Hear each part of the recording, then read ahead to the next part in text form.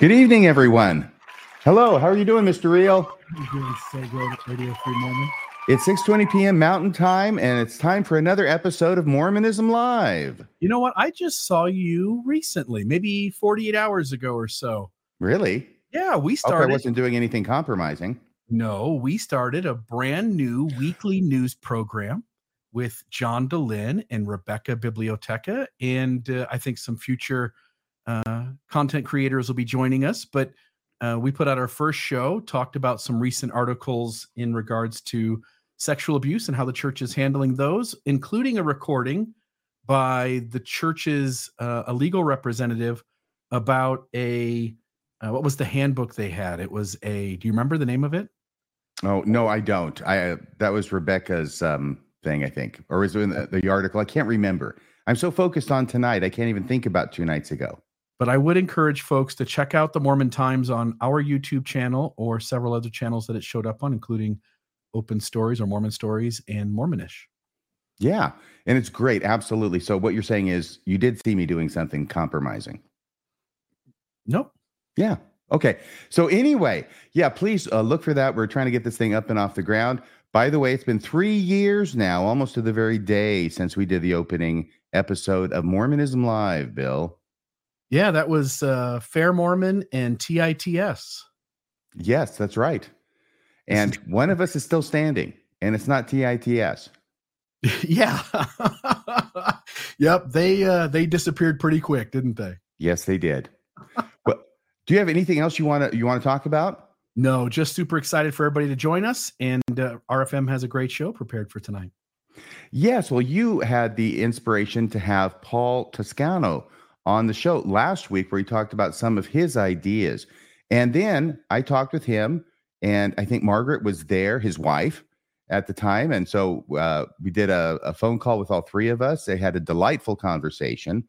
And I wanted to ask them, and they agreed to come on the show together and talk about their story, because both of them are very important people in Mormon history.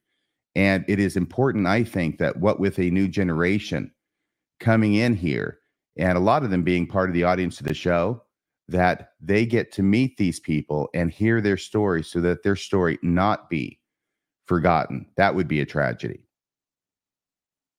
Yeah, absolutely. Don't you think so, Bill? I do. And, the September 6th and their connection to that, and then we'll get into how Margaret's story sort of veers off a little bit and shows up later. But there's a lot of people in Mormonism who have paid a price to be truth tellers, or to share their perspective, or to shine a light on the unhealthiness of LDS hierarchy. Yeah. And that's why tonight's episode is titled The Toscano Excommunications. Can we bring them on? Let's do it. There's Paul Toscano and Margaret Toscano. Hello, how are you? Hello, everyone. Hi, folks. Well, let me get myself out of the way as much as I can, as quick as I can. And I know we've talked about this, and what we're going to be talking about tonight, it's basically your story, and as it relates to your excommunications. And I know that happened. By the way, as between the four of us, I'm the only one who is still a member of the church. I just wanted to point that out. Okay, everybody's happy about that, I can tell. He may also be the only one of us four who received the second anointing, but he won't talk about it. Yeah, well, if you get your second anointing early, you can avoid the excommunication mess later. That's what I found out.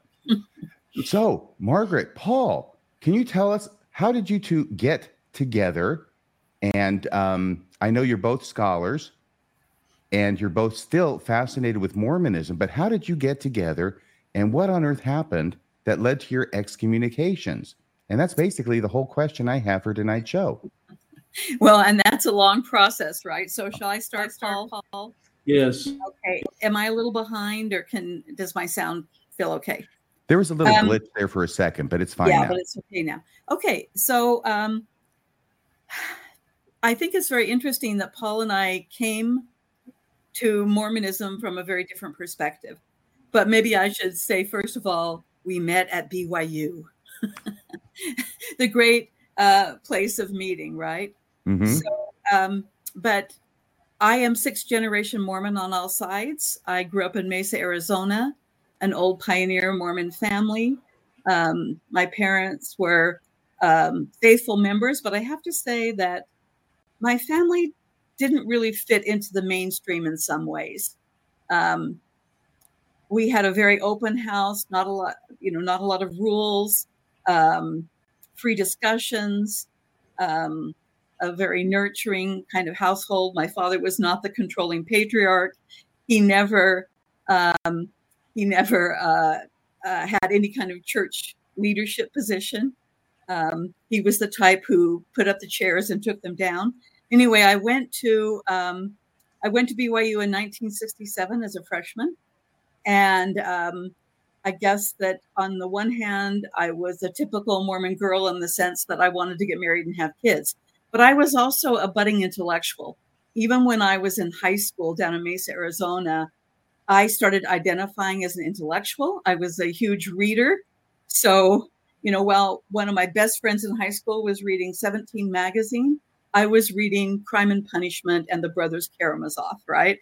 So I was, and I loved existential philosophy. I remember that was one of the first books I bought, was a book of 4 plays by existential writers like Sartre and Camus.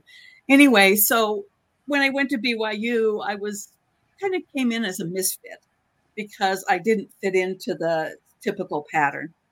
I started to get interested in Mormon history and Mormon documents because of a boyfriend I had who later became my husband. I was married to him for 2 years. And in fact, I met Paul through my first husband, Guy Potter. So it's kind of an interesting story. And also, Guy Potter introduced me to the underground documents collecting, which a lot of you now don't know that happened. But if you think about basically before 1999, 2000, where did you get access to all of, the kind of hidden Mormon history? It certainly was not online. And basically had to know somebody or sign up to Dialogue magazine, something like that. Well, Guy Potter, my first husband, who was from England, he was not a returned missionary. He was not the typical BYU guy. One of the first guys who really liked me because he was not typical. Well, he introduced me to Mike Quinn. I met Mike Quinn in 1971, actually up in the church historian's office. We were all doing research up there in 1971. I met Andy Ehat. I met a lot of these people who were doing really great research. And so I started to get to know about all the controversies. I have to laugh because I know for some people, when they learn about all of these, strange things in the Mormon 19th century past, they get all upset and lose their testimony. My reaction was, oh, good. This is an interesting religion. It's not boring like Sunday school.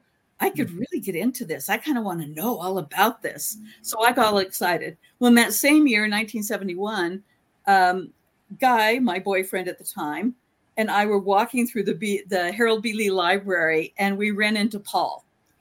And Guy introduced me to Paul, and we became good friends. In fact, later I was having some roommate troubles, and I moved into the BYU ward where Paul was. And so we began to have all these really interesting long discussions. So maybe I'll let Paul take over from there, but that was how I met Paul. So that was Guy's fatal error. It was introducing you to Paul. Well, actually, I was divorced by the time I was married. I dated Guy for several years. Very interesting man, a womanizer. He eventually got kicked out of the church, not for research, but for womanizing and immorality. Anyway, we were married for only 2 years. He eventually went back to England, died a couple of years ago. But yeah, I'm so glad he introduced me to Paul. So Paul, maybe you can say something from there. Well, I should mention that Margaret and I come from very different backgrounds. My people came from Sicily in the early part of the 20th century. My maternal grandparents came like in 1904. Actually, they came from Tunisia because they had moved from Sicily while they were single to Tunis, where they got married in Tunisia because it was a French protectorate. My grandfather was a fisherman, and they just had made more money there. And they had their children there, a bunch of them, including, we believe, my dad, although that was very obscured. It may be that they smuggled my dad in when he was a baby, because my paternal grandparents came to America on the last boat that left the Mediterranean in August of 1914, just before World War I. So they made it out, and I think my dad might have been ill. He was a twin. His twin had died. We learned this near the end of his life. He finally revealed it, and he was, I think, smuggled in. So from his perspective, from looking at my paternal line, I'm really a first generation American. On my mother's side, I'm a second generation American. And you were not born in the church, were you, Paul? What? You were not born in the church like Margaret was, right? No, I was born. No, I went to Catholic school in Brooklyn. There's a famous story where when I was in kindergarten, the teacher asked me a question, and the nun, they looked like nuns out of the Bells of St. Mary's, that movie. And she asked me a question, and I whispered the answer. She says, "I can't hear you, Paul. Speak up." I said, "Well, you could hear better if you got those flaps off your ears." And she told this to my parents, and they thought it was very funny. So anyway, they moved to California a couple of times, but the final time was in 1953, and I was about 8. And they moved to West Covina, where I lived, and I contacted the church. While I was in high school, I was proselyted by one of the students there, and I was really not interested in Mormonism at first, nor Mormon culture, nor Mormon activities, but I was very interested in Mormon theology, because this kid told me about all the strange things that Mormons believe, and instead of being repelled by them, I thought, oh, that's all very interesting. So like Margaret, I was never put off by the oddities of Mormonism. I just thought that they were really interesting. And I was baptized into the church after quite a struggle with my parents, who were terribly put off by that decision of mine. But anyway, I was baptized on the Ides of March in 1963. And then I went, I was confirmed on March 17th. So I don't know what I was on March 16th, that Saturday. I have no idea. I had been baptized, but not confirmed. But on September 19th of 1963, I arrived at BYU because I had graduated from high school that year. And so I went to BYU. And curiously, I was excommunicated exactly 30 years later on September 19th, 1993. So that makes a nice bookend historically.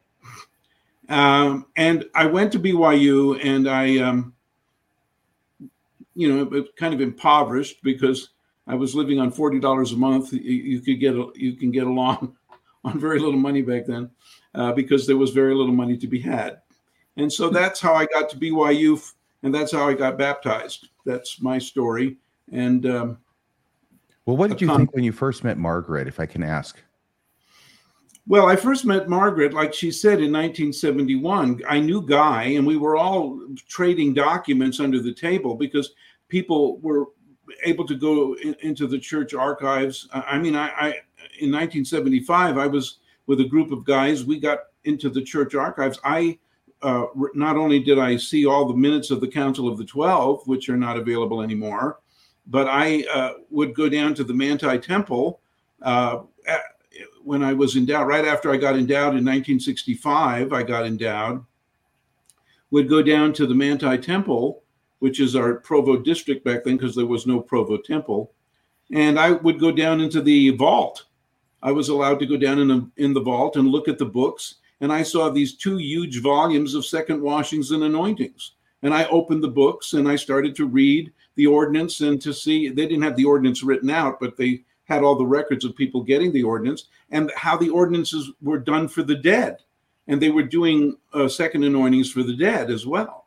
And eventually, Harold B. Lee had all of these volumes collected out of the temples where they existed. And so I remember going back, and I knew the president of the Manti Temple, so he would let me get around in the temple when I wanted to. And but those books were gone because Harold B. Lee took them out after he became president. And I think it was July of 72, he became president of the church, and he ordered them all taken out.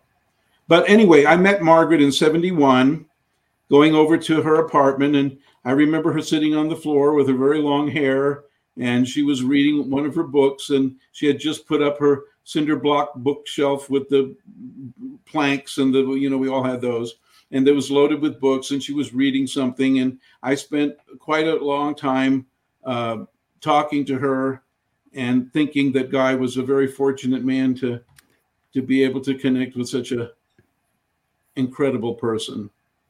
I had no idea that in the end I would be married to her. When did you get married? Was that like 2 weeks later? 1978. Oh, yeah. So I was married to Guy between 1975 and 1977, even though, I had met Paul quite a long time before that. And we stayed really good friends. And then we got married in 1978. So only a year after Guy and I got divorced. Guy and I weren't married in the temple because he'd been excommunicated for philandering. But then Paul and I were married in the temple. Just another little story. Paul went to law school. So I did an undergrad degree in English, being a lover of literature. And as I like to tell my Latin students, my first husband, Guy, persuaded me to take Latin. And, as I tell my students, that boyfriend is long since gone, but Latin lasts forever. So I got all excited about studying ancient languages. I got really interested about biblical studies. So that was at the end of my undergrad. And then I did a master's in classics. So I have a BA in English, a master's in classics. Eventually, after I had kids and years later, I did my PhD at the University of Utah in comparative literature. But so I was right after. Interestingly, I graduated with my BA on the very same day that Paul graduated with his MA in English. And I remember I was there with my parents and actually with Guy. And then we saw Paul with his parents. So we met them at the graduation ceremony. And then in 75, he started law school. And I was working on my master's. I was starting to teach. I taught Latin and Greek and classical languages at BYU for quite a long time. And I started teaching in 1974. I can't believe I've been teaching for 50 years, 50. And first at BYU, then Salt Lake Community College. And I've been at the University of Utah since 1996. But while I was working on my master's, Paul was in law school, and I would meet him and his friends, almost all male. I think they were all male, Paul. And we would meet at the Cougar Eat. And we'd have these 2-hour lunches where we'd sit around a round table discussing theology and serious issues. And we had these very animated, exciting conversations. And people would try to eavesdrop. We would notice that as we were talking and we'd be having these animated discussions about theology and so forth, people would start sitting around us. And pretty soon we'd have 2 concentric circles of observers listening to us for these 2-hour lunches at the Cougar Eat. Why do you think that was? What? Why do you think that was?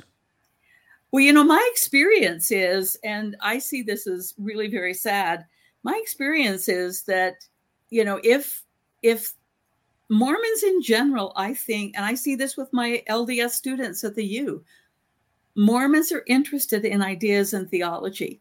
If you didn't have these restrictions laid down by the church, I think you'd have much more open discussions. This is my experience in teaching Sunday school over the years too, that people, I remember right before Paul got axed in 93, I was teaching Sunday school in our ward, and I would have people come up to me and say, it is so refreshing to hear somebody say something that we haven't been hearing for the last 20, 30 years, right?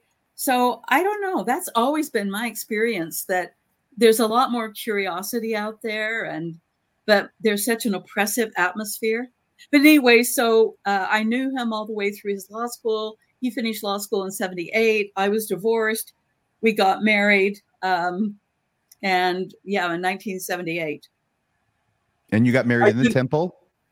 Yeah, we got married. It's a personal question. I apologize. What temple? No. We got married in the Salt Lake Temple. So my first marriage. Temple worker, I have to say that the temple worker that performed our marriage thought we had already been married before, and that this was not a temple marriage. It was a sealing. It was not a first time. They thought we had been married. And so we sat down in the room with the altar there, and our friends were there. And the old temple worker stood up and he said a few words, and then he said, "Where's the baby?" And I looked at Margaret and I said, "Was there a baby? I don't remember the baby." And some people that were there were very upset at this old temple worker. Margaret and I weren't, because we just laughed. In fact, we were never sure if he actually married us because he got all distracted.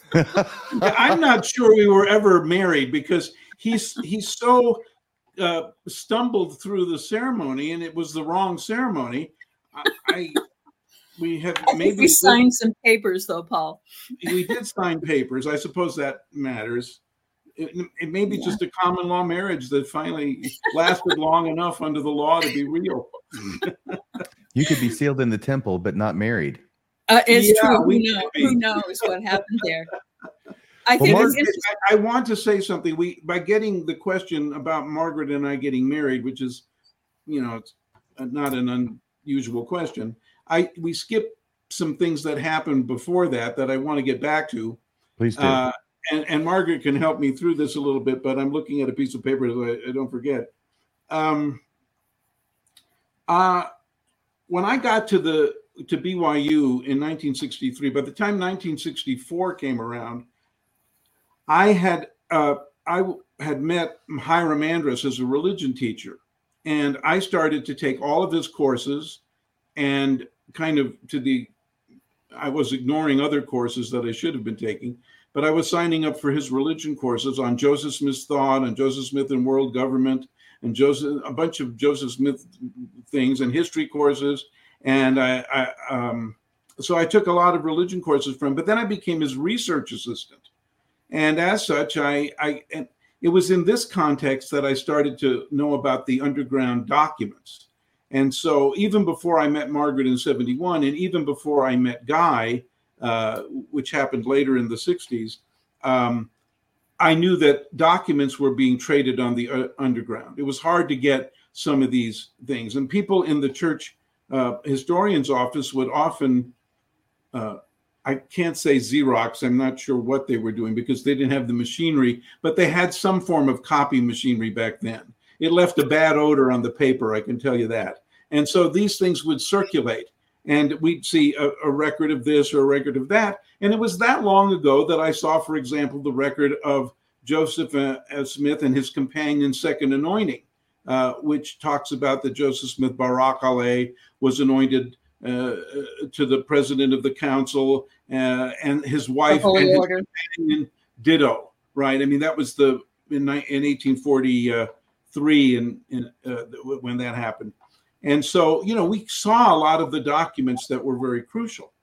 And so that's one aspect you got it. So that before I went on my mission, I knew a lot about Mormonism and its idiosyncratic past, strange past. And when I went, I didn't think I'd go on a mission because the Vietnam quota was going, and already 2 missionaries from the Baldwin Park Second Ward in San Gabriel had already been sent on missions. They both went to Italy.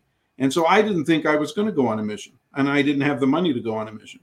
And so, but when I went back for the summer of 1966, the bishop there said, well, there's an open space in our sister ward that shares the chapel, and they have a room for a missionary. And so we're going to take their quota. And if you want to go, I'll send you on a mission. And I said, well, I don't have any money. And he said, well, you can work with me on construction this summer and make enough money. And you can then, we'll get the elders quorum to send you some money. And that was fine. And then I contacted Bruce Olson, who had been the president of the BYU student body, who later became in public relations in the church. He was the public relations director when Gordon Hinckley was president of the church. I knew him, and he sent me some money for my mission. And when I got off my mission, I sent money to his brother on his mission. So it was kind of a fair swap there. And in any case, there I am getting interviewed to go on my mission. I was very surprised. And in the middle of this interview, I got to talking about my experience at BYU and with Hiram Andrus. And I told my bishop that I had learned that Joseph Smith had married his first plural wife, Clarissa Reed, and then later Fanny Alger. And my bishop's face froze like on Mount Rushmore. I mean, he said, "Elder, that's false doctrine. Joseph Smith never practiced polygamy. That's a false teaching of the reorganized church." And I kind of sat there contemplating this absurd declaration. And I realized he's serious. He got it mixed up. And I said, well, I knew that I couldn't convince him. So I said, well, Bishop, I'm sorry that I made that mistake. He says, I can't send you on a mission if you're going to be teaching false doctrine. We're filling out the papers to send in to Salt Lake so I could go on my mission. He says, I'm not going to sign these papers if you believe false doctrine. I said, well, Bishop, I'm only a convert. Sorry. I must have gotten it wrong. He says, Elder, that's a lesson to you. He said, you just have to learn to follow your leaders and not be led astray by you have to be following your leaders. And I thought to myself, well, if I'm you, all I'm thinking is, how much do I want to see the jungles of Vietnam? Oh, yeah, well, I actually wasn't worried about that so much because I had medical issues that I knew would not allow me to go to Vietnam because of my spine problems. In any case, yeah, please, I want you to interrupt. So I think it's really interesting as we go through our history of, how we met and so forth, that Paul got in trouble very early in the church. He got in trouble on this story he just told about lying he had to lie to go on his mission, right? And how, he was doing research before that and so forth. And we won't have time to tell all of Paul's funny stories. He has a lot, but he also got in trouble with his mission president for being insubordinate. And so he had all of these encounters with general authorities. In fact, I'm sort of amazed at the people that Paul met. He had an encounter with Harold B. Lee when he was in the mission home. On his mission, he met Hartman Rector, who actually became a really close friend of our family, which is very fascinating. I mean, Hartman, for some reason, he loved Paul. And, Paul could convince him of anything until he left the room. And then Hartman would go back believing his crazy stuff. But Hartman just loved Paul. In fact, the day that Paul was excommunicated, Hartman called our house and he was just so upset. He said, how could they do this to you? You were such a good person. You don't deserve to be excommunicated. So it's really interesting that Paul had all of these interesting encounters with the general authorities. He got in trouble because he was always outspoken. I didn't really start getting in trouble until after we were married and when I gave my first Sunstone speech in 1984. And that was kind of, well, actually, we did have one other encounter before that, one or two, right? But well, I want to tell the Harold B. Lee story. Yeah, it's the Harold really B. Lee story happened as I'm leaving Salt Lake for my mission. I called Harold B. Lee's office because I wanted to ask, that's how naive I was. I wanted to ask him about the Adam God doctrine. And so I called over to the church office building, and the secretary said, well, let me connect you with President Lee's office, or I guess Elder Lee's office at that time. And I said, fine. And then he picks up the phone. I thought I would get his secretary and make an appointment, and she would tell me, oh, he's too busy, but I didn't really. He's on the phone. And so I said that to him. I said, Elder Lee, I didn't expect to get you. I thought your secretary would answer. He says, what is it, Elder? And I said, well, I'm over here in the mission home on my way to Italy. And I thought before I left, I'd get a chance to talk to you. Maybe you could explain to me the Adam God doctrine. He said, you come right over. I said, well, I'm not allowed to leave here. Yes, you are. I tell you, you come right over. And so I said, well, all right. So I walked, it was October. It was a nice day. I walked over to the administration building and went in, and his office was on a corner office up there. And I got there, and the secretary said, he's waiting for you. Go in. I go in. I'm standing there. He's working at his desk. He doesn't look up. The door closes behind me. And then I'm not seated. He looks up and he says, sit down, Elder. So I sit down. He says, what is it? And I asked him the question. He says, Elder, that is a false and pernicious doctrine, and you should never look into it again. And then he excoriated me for about 30 minutes. I'm sitting there getting smaller and smaller and shrinking into the chair and sweating profusely. And then he seems to be done. And then in a brilliant, inspired stroke, I just, as I'm supposed to leave, I said to him, well, Elder Lee, I just wondered if you will ever be president of the church. And at that question, he just brightened up. His whole demeanor changed. And he went on there for another hour, explaining to me in extreme detail how how the president of the church is, the seniority system and why it's there, and how it has happened in the past, and his experience with other presidents being made, like Joseph Fielding Smith Jr., and how his job it would be he went on. And then at the end, he shook my hand. He was very kind at the end, and I left. And that was my first encounter with Harold B. Lee. I had a couple of others, but that was the one on my way to my mission. What did you take away from that? Well, he seemed to think that Brigham Young never taught it. And so I didn't want to, I wasn't in a position to contradict him on his belief, but I knew otherwise. But I felt a little bit like my bishop. He hadn't paid attention to the details of the history of it. But he seemed to be certain that it was never taught. My takeaway is very much when you're talking about something that's fringe, as we know, like the Adam God theory and discountenanced by the church in the 20th century, that's going to be something where you get excoriated. But in the same meeting, all you have to do is ask them about administration in the church. And now you get an hour-long lecture and you end up best friends. Yeah, I mean, they are the administrators. They're not the theologians of the church. So that was the meeting that I had. Now, there were other things that happened before I met Margaret. I'm not sure. Let's see if there's anything really interesting. Well, when I went to Italy, it was one mission. I went to Rome. Not immediately. I was sent to Brindisi first, which is on the heel of the boot of Italy. Then I was transferred to Reggio, which is on the toe. And I was reading the book of the Acts, and I realized St. Paul, my name is Paul, and so St. Paul was in Regium. And then I went from Regium to Rome, where I was the first missionary in Rome he was my district leader, David Rodi, and I were the ones who opened Rome. I actually dedicated the city of Rome for the church from the Palatine Hill. I actually offered the dedicatory prair.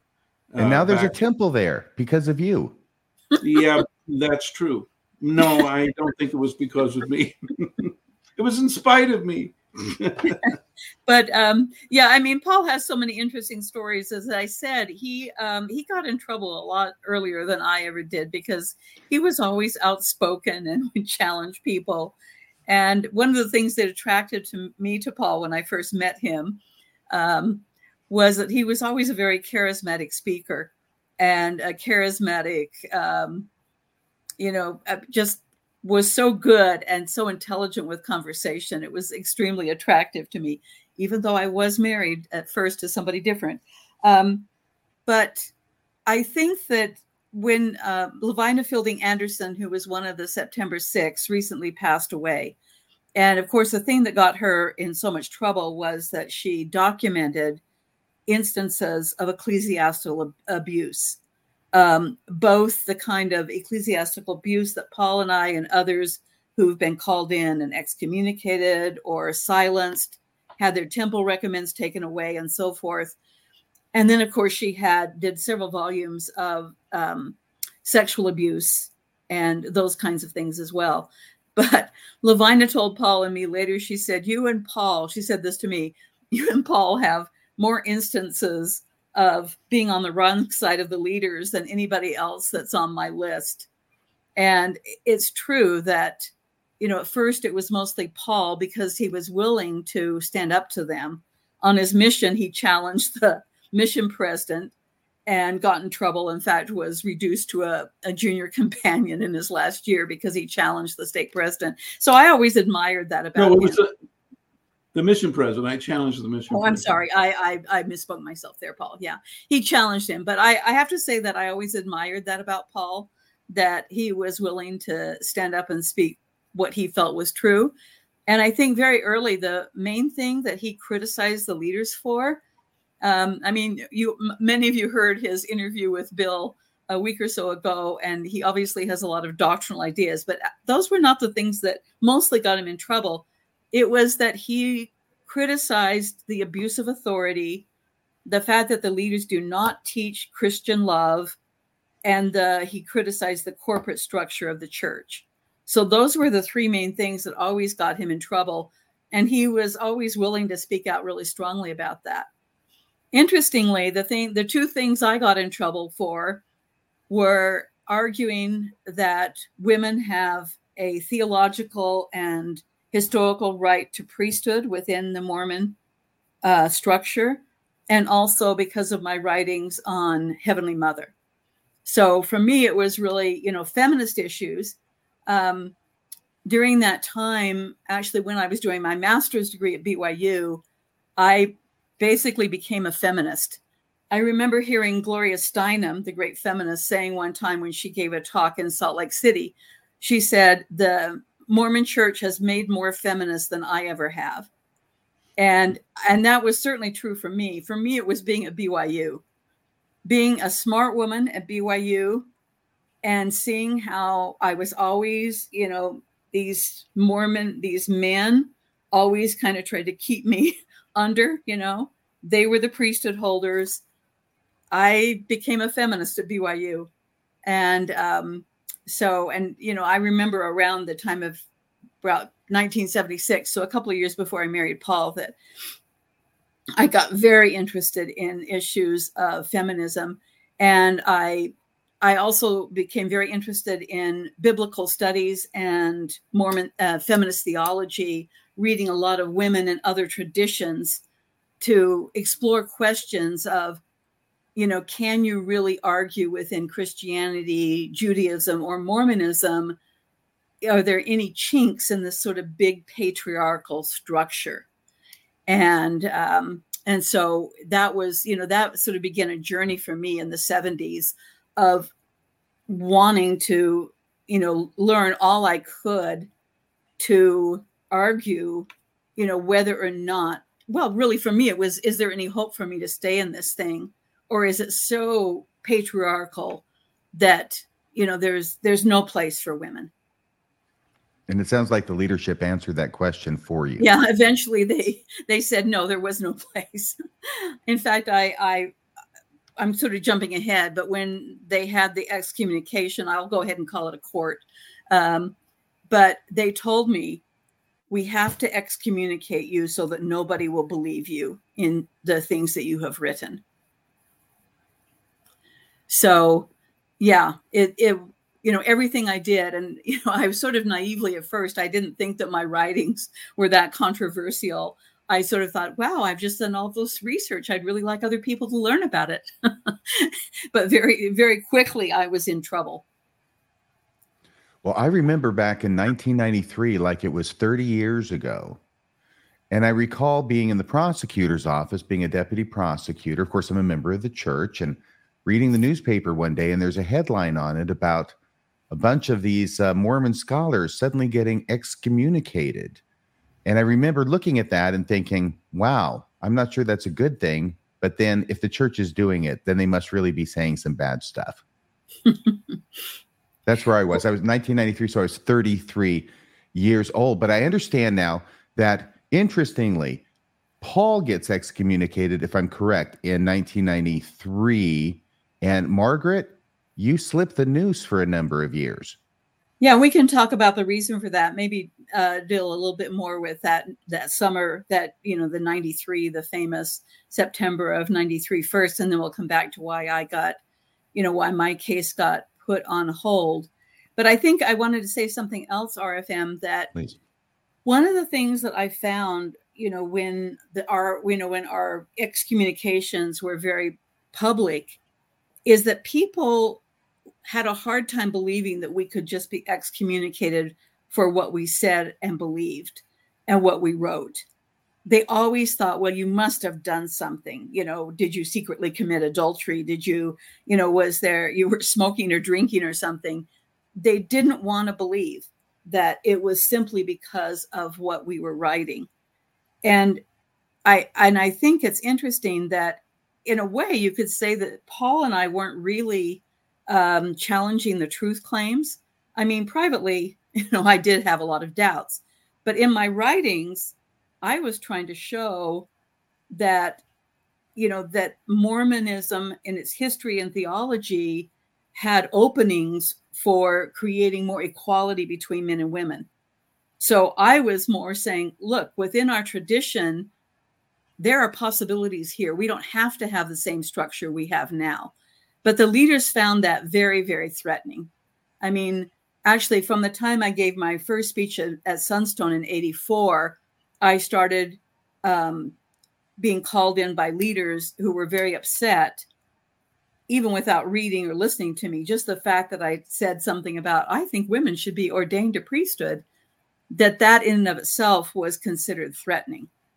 And I mean, yeah, Paul really challenged them on the basis that they were not good leaders, that they were not doing a good job.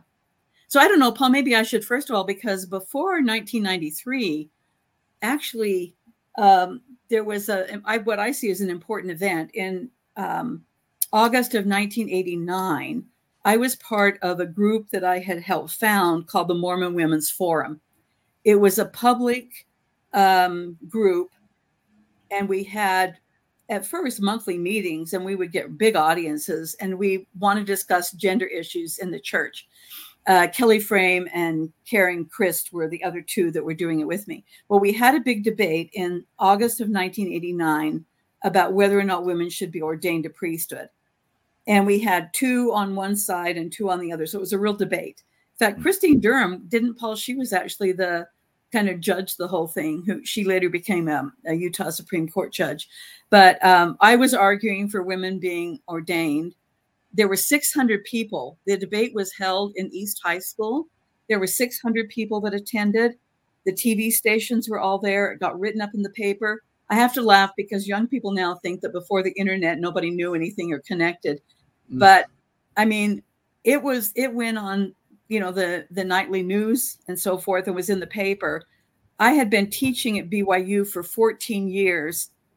Suddenly, within 2 days after that debate, they canceled my upcoming class at BYU without telling me. Suddenly, the class was just removed from the course schedule, and I had to pry it out of them, and it was punishment for being this public figure of speaking about women and priesthood. So that was in 89. And very painful. I mean, again, I taught at BYU for 14 years. I taught Greek and Latin and mythology, and I was teaching at the BYU Salt Lake Center. And suddenly, without even talking to me, I'm just silently fired. So that was in 89. And then in 93, actually, I was threatened first before Paul. I had, what I call Paul Margaret, called. Margaret, before you get into that, I want to go back and mention a couple of things before we get into the things that led to that you're talking about. One of the things that I wanted to explain, Margaret's statement about how I got crosswise with my mission president. What happened was that I was on the office staff as the historian and recorder. And in that position, the president of the mission had sent me around the whole, Italy was one mission then. And so I traveled to every city 3 times by myself. And when I asked him, I said, well, shouldn't I have a companion? And he said, well, pretend like you're on a transfer. And I didn't know whether that was a threat or not, but I went. I went around to all the cities, trying to catch up on all the correlated reports. He had put me essentially in charge of the church. So I would approve baptisms. I would approve ordinations to the priesthood. I was like the president of this church in Italy for a few months. And I went around mostly by myself. I think one time I went with another missionary, at least part of the way. And then when I get back, I'd have to fill out all these how shall I say, they're out of time. They hadn't been done. All these back correlated reports that hadn't been sent in. And it took me hours because we had no technology to help us. It was all hand done. And while I was there, the district leader of Florence, because we were in the mission home was in Florence, Italy, and the district leader of Florence would come in to make his report to the assistants to the president. And he had a companion, and his companion was named Elder Ferrari, and he was from South America, and he could speak Spanish and Italian, some Italian, but not English. So he was really fairly alienated because the missionaries were, speaking English and sometimes in Italian, but Elder Ferrari was kind of marginalized because of that language barrier. So he would come in and talk to me while his companion was visiting with the assistants to the president. And this would happen once a week. And I could see that he was very lonely and very upset. And I sat down and he said, look, I don't think I have any more faith. And I said, well, Elder, why is this? And I would talk to him. He would seem to feel better next week. The same thing. He's in the doldrums. And then I heard through the grapevine, because I was not allowed to participate in the transfers of elders or anything, because they were in kingdom and I was in clerkdom. So that's how they divided the office staff. And so the assistants, I heard that they were going to transfer Elder Ferrari up to to Torino. And I said, I don't think you should do that, because he's not feeling well, and he comes in and talks to me every week, and I try to help him. And I think if he goes up there, he'll feel completely stranded. They transferred him anyway, of course. And then a few weeks later, he left Torino and went down to the other end of Italy to the heel of the boot of Italy, in a town down there, to visit his girlfriend, allegedly. Well, he didn't really have a girlfriend. He just knew some woman down there and when he said, so then we go into a morning, we usually had these morning staff meetings with the president. The president says, Elder Ferrari's left his mission and we're going to excommunicate him. And no one said anything. I said, well, I said to the president, aren't we supposed to have a trial? Aren't we supposed to conduct some kind of a trial? He says he's guilty and he doesn't deserve a trial. And I said, wait a minute. I think the trial is supposed to ascertain whether he's guilty or not. I mean, he's guilty of leaving, but we don't know the circumstances. And the president was so angry at me for contradicting him in that meeting, because after all, God put him on his throne, after all. And then, like Solomon, and he actually ended up like Solomon, but he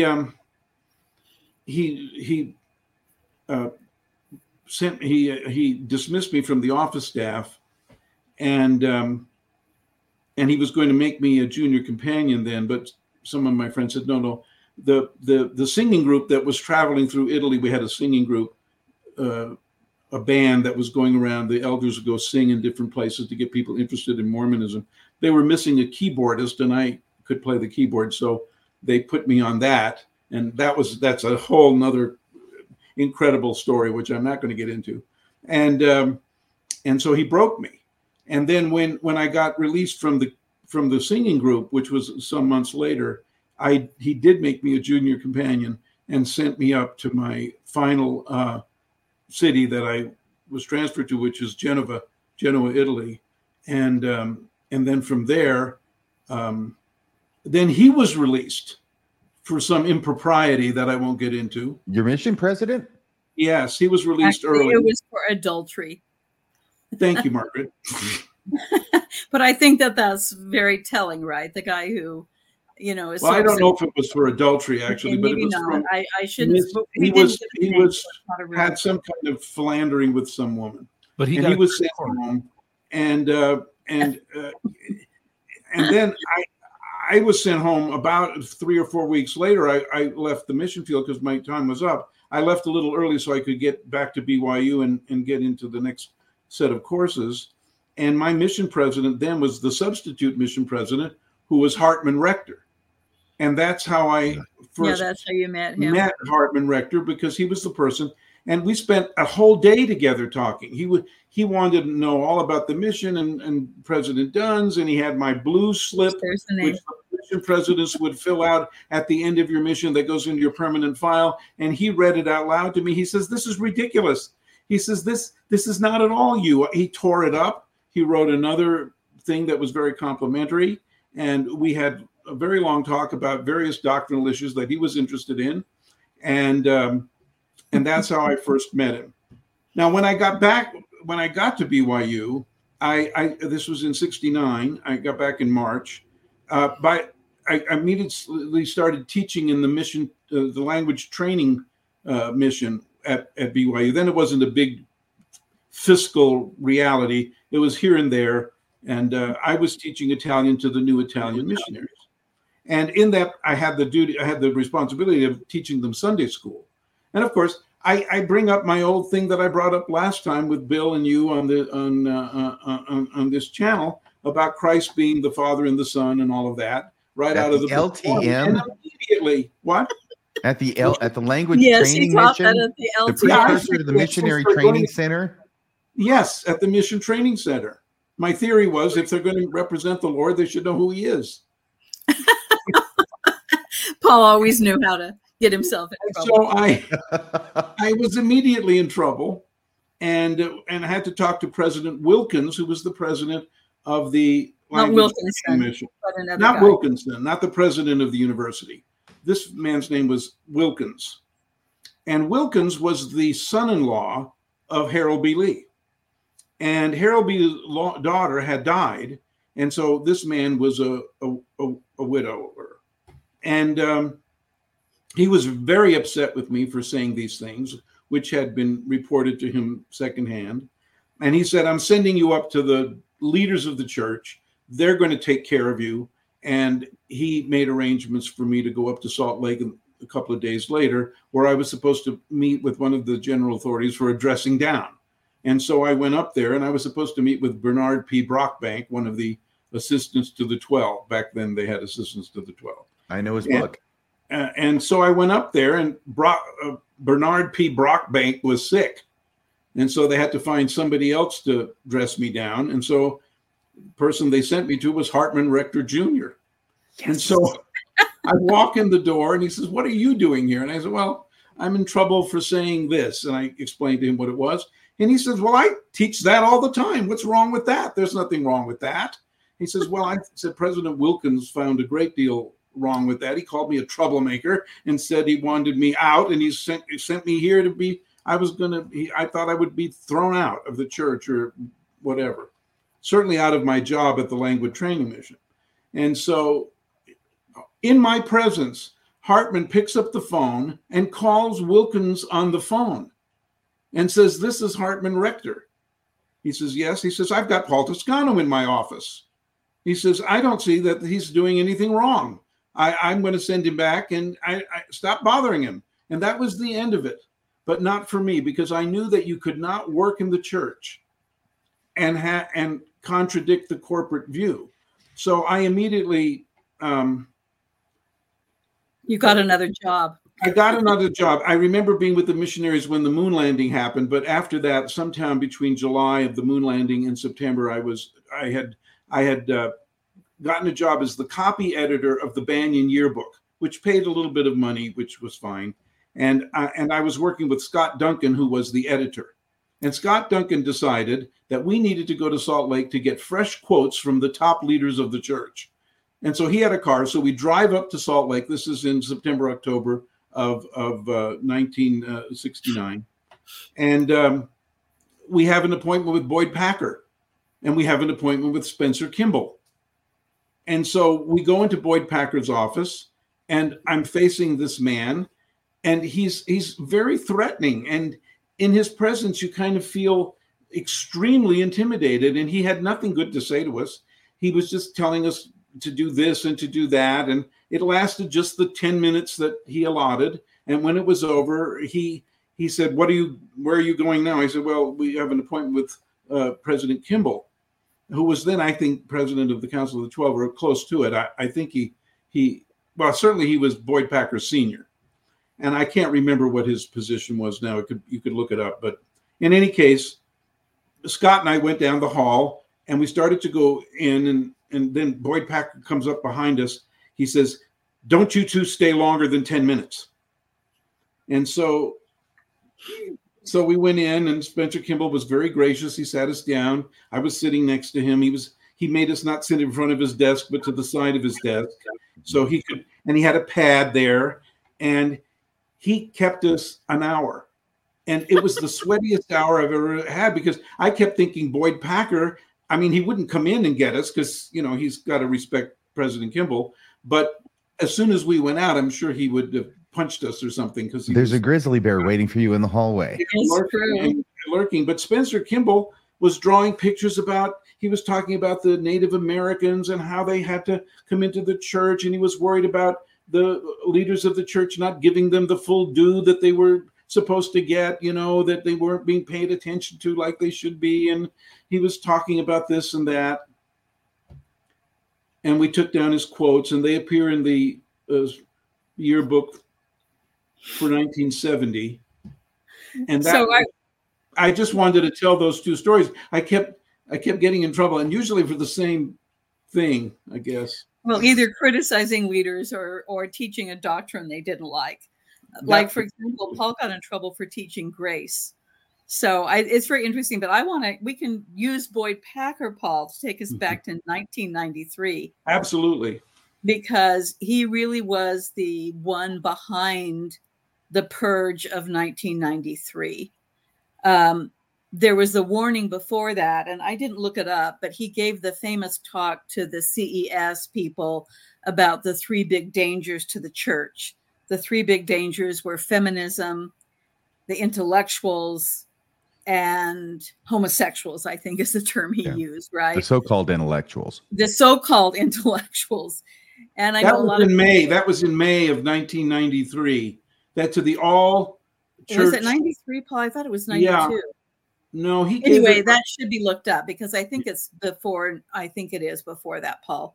But at any rate, there were, Paul and I at that point were very involved in the yearly Sunstone Symposia, giving papers. Basically, I gave my first Sunstone paper in 1984, and really gave papers for a long time, until the last 5 or 6 years. I gave papers and was on panels almost every year. So up until the point when Packer gave that talk, you actually had BYU professors who would come and participate, which was very wonderful, because there would be these very enlivening discussions, disagreements. But then as soon as that speech by Packer came out, I guess that there were two things, Paul, the speech that Packer gave, but then also there was a First Presidency statement against attending symposia. So there were two different. That happened in 1991. There was the statement which appeared in the Salt Lake Tribune. And after that, it completely changed the complexion of the people that went to Sunstone. Yeah, or so any scholars that were, wanted to kind of be more mainstream Mormon wouldn't participate anymore either. Also, I should mention that Paul and I wrote a book together called Strangers in Paradox, Explorations in Mormon Theology, where I had been working a lot on these feminist issues. So it included talks that I then had developed into chapters in our book. So that came out in 1990. And in fact, that was a big part of why I got in trouble with Boyd Packer. So there was that. So there was really a lot of tension among the Mormon intellectuals. There was a lot of fear that, you could get in trouble because there had been these warnings by the leaders. But, Paul and I and others didn't feel like we should stop talking. So in 1993... Margaret, I'll just break in here just a second. Yeah, I can't please. remember which of you advocated for May 18th of 1993, but that appears to be the date that Boyd K. Packer gave that talk. Oh, okay. He was right. Paul was right. It's always good to check, right? So I think the symposia statement came before that, Paul, but I don't know if you could check that to RFM. But I think that was in 91. Yeah, those were two very crucial, kind of pivotal things. So Boyd Packer was on the warpath. So that happened 91, 93. Anyway, I mentioned this and I'm going to come back to it. Basically, starting in 93, I was very interested in looking at images of goddesses and kind of thinking about how these related to the Mormon concept of a heavenly mother.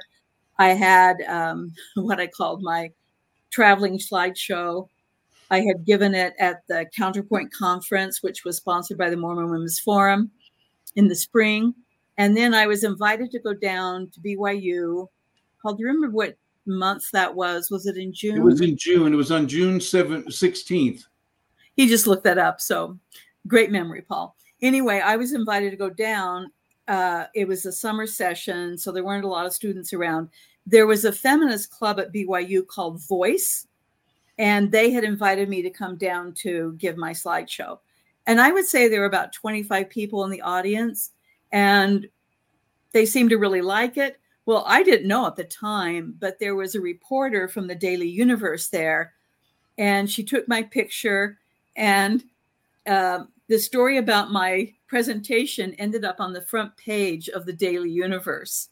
On June 17th, the very next day. Yeah, the very next day. And it was something like, I can't remember now, Paul. Paul has documented all of this in his memoir, which is really interesting. But it was sort of like, this very kind of incendiary title for the article. I can say it. Mother God repressed, voice told. So Mother God repressed. Anyway, was it just 2 days later that I got called in by our stake president, or maybe it was a week later? But very soon afterwards, our stake president, we were living in, not far from where we live now. We live in Murray now, but we lived in the Cottonwood area. I got a call from our stake president who wanted to see me very quickly. So I went in, and he had been called by a friend of his. They had both been in the CES system together. Boyd Packer had called this mutual friend of our stake president. They do this triangulation, which is very interesting. And he said he gave a statement to Carrie Hines. The statement was, "Can't you control that woman?" So, can't you control that woman, meaning Margaret Toscano. So Boyd Packer was very upset that I was not being controlled. And so I was told at that point, Carrie Hines basically said, "Look, you can believe whatever you want, but you cannot talk in public about controversial issues." Well, I'd already been in trouble. I think it was a year before. Maybe it was after I did that. I think it was after I did the debate at East High, where I had a bishop who'd called me in and reprimanded me for talking about women in priesthood. So that had been a couple of years before. But now in the summer of 93, this was like a very kind of a big threat. And he and I argued a lot. He wanted me to concede and say that I would never talk about it again. I refused. And then but he wanted to meet with me again. And this is where I brought Paul with me. And this is a very interesting part of this, that if you're a woman in the church, you're supposed to be controlled by your priesthood leader, your husband. So the only reason Paul was brought in for the second interview with the stake president was because he was my priesthood leader as my husband, right? But of course, then Carrie Hines didn't know what he was in for, because Paul was furious and started calling him names, being so outrageous that, of course, suddenly I didn't appear so bad. Compared to Paul, I was really quite a nice woman. My ideas might be bad, but compared to Paul, at least I was polite. But Paul wasn't. I don't know what happened to Paul. Maybe he'll come back on. Paul? Did he voluntarily absent himself? I think he just accidentally absent. Well, here, I'll try and bring him back. Okay, there he is. Here you are. By the way, Margaret, I can't get over the spectacle of, in response to your talk titled Suppressing Heavenly Mother, they decided to call you in and suppress you. I know. Isn't that unbelievable? Well, it's not unbelievable. That's exactly how the church works, right? But I ended up with, I don't know how many meetings we had with Carrie Hines, Paul, but Carrie, kept getting, he got more and more angry with Paul. Paul will say that and I've rethought this, Paul, he sometimes will say that he jumped in to sort of save me. But Paul, I don't really think that was it. That was a narrative that you and I almost made up later because you felt so bad. Well, I know he's told me that. I know that he stole the show. In a way he did, but I think he would have had the encounter with Carrie Hines anyway, because Packer actually, and we learned this later, was very upset about the book Strangers in Paradox. Because in that book, we have several chapters on priesthood, and I give all the evidence for why I think that Joseph Smith promised and gave women priesthood, and Boyd Packer hated that. And so we were already on his radar. And then did you tell the story of the triangulation? Yeah, of how what was the guy's name that? Well, I can tell it in more detail. What happened was, we may run out of time though, so maybe we won't. Maybe we're fine. Okay, go ahead. Hey, I tell you what, this is such an exceptional opportunity as far as I'm concerned, because I understand that Paul and Margaret, you really have not been interviewed together. No, we've been interviewed separately a lot, but not together. And we've been pretty good about not interrupting, except for right now. I want to say that what happened was that, Boyd knew that it was wrong for him to interfere as an apostle in the state judicial processes. But he couldn't. And so what he did, rather than call Carrie Hines directly, who was our state president, and Carrie was an old friend of his from Brigham City. They had worked together in the Indian program years before.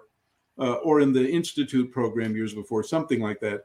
Anyway, he didn't want to call him directly. So he calls a guy named Melvin Hammond, who's a mutual friend of theirs. And Melvin Hammond was serving in an area presidency in Mexico.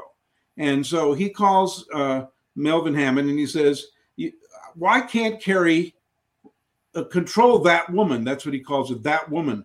Why can't Carrie control that woman?